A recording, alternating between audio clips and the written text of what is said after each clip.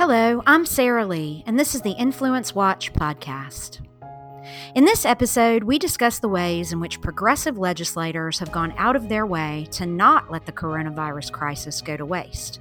First, by going on a wild spending spree, purchasing political ads knocking the Trump administration's response to the pandemic, but also by inserting legislative wish list items into the coronavirus relief bills, efforts that could pave the way for voter fraud, while potentially destroying the gig economy. And finally, we'll reveal exactly why blindly supporting unions can have disastrous consequences for union members, as we tell you about one union boss who may have embezzled $1 million from a first responders pension fund. To begin, you may have heard that the coronavirus relief bill, which ultimately passed in late March to the tune of $2 trillion in stimulus funds, was negotiated over a weekend by Senate Republicans and Democrats, who thought they had the bipartisan votes to pass it, when House Speaker Nancy Pelosi showed up on Monday before the vote and blew the whole thing up. Reports were that the Speaker felt the bill did not include enough of the items on her wish list, which reportedly included things like election security funding and forgiveness of student debt. Capital Research Center's president, Scott Walter, had an op-ed describing the scene in the American Spectator on March 25th titled, "Democrats Began Politicizing Trump's Coronavirus Response Well Before Senate Gridlock." In it, Walter described the scene in the Senate, but pointed out that the politicization of the pandemic had begun about a week earlier with the purchase of a huge ad campaign funded by left-leaning activist groups seeking to convince Americans that President Donald Trump had botched the national coronavirus response. That ad campaign, which set the stage for what happened in the Senate, didn't even attempt to distance itself from the overt politicization of a virus that has infected over 40,000 Americans and killed hundreds, Walter wrote at the time. And the groups responsible? Well, they're CRC's old friends linked to the funding giant Arabella Advisors.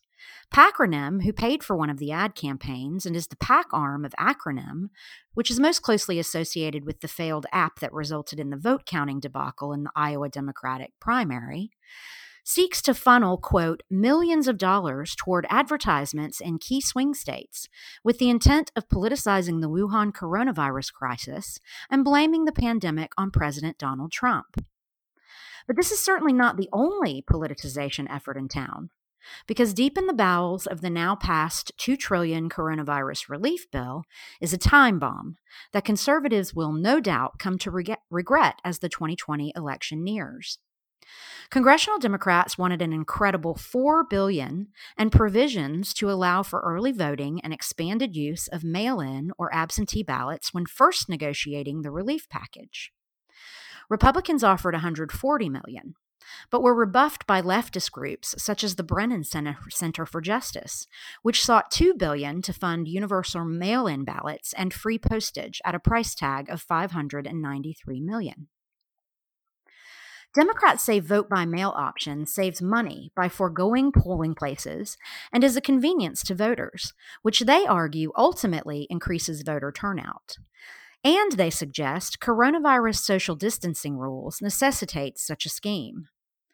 But Americans should be more concerned about the enormous breach in election integrity created by vote-by-mail schemes. In a vote-by-mail system, voters receive ballots in the mail, fill them out, and send them to their county registrar of voters. But who ensures that person who fills out the ballot is the correct voter? And how many ballots will the U.S. Postal Service lose? And how many intentionally lost ballots will be blamed on the Postal Service? All of this makes for a situation ripe for tampering. In 36 states, someone besides the voter can legally deliver voters' ballots with their permission, usually a family member or attorney. But 13 states generally allow anybody to collect absentee ballots, with serious consequences. For example, in 2019, a North Carolina Republican political operative was convicted of multiple counts of absentee ballot fraud on behalf of 2018 congressional candidate Mark Harris.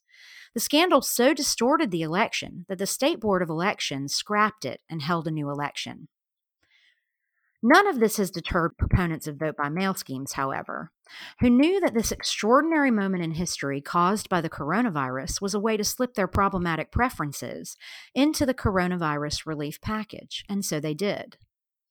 And there are reports they have no intention of stopping. The Washington Examiner wrote on April 1st that a new coronavirus relief package, the fourth since the pandemic began, could include parts of California's notorious AB 5 legislation that essentially criminalizes independent contracting. In short, progressive legislators are trying to insert their pet projects as pork into the bills intended to keep the economy from hemorrhaging as the country deals with the pandemic.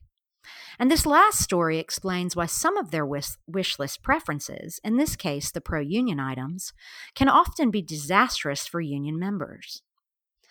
The number 2 man in the International Association of Firefighters, IAFF, his name is Secretary-Treasurer Edward Kelly, is accusing the top union boss, Union President Harold Schaitberger, of improperly taking over $1 million in payments from the IAFF's pension funds.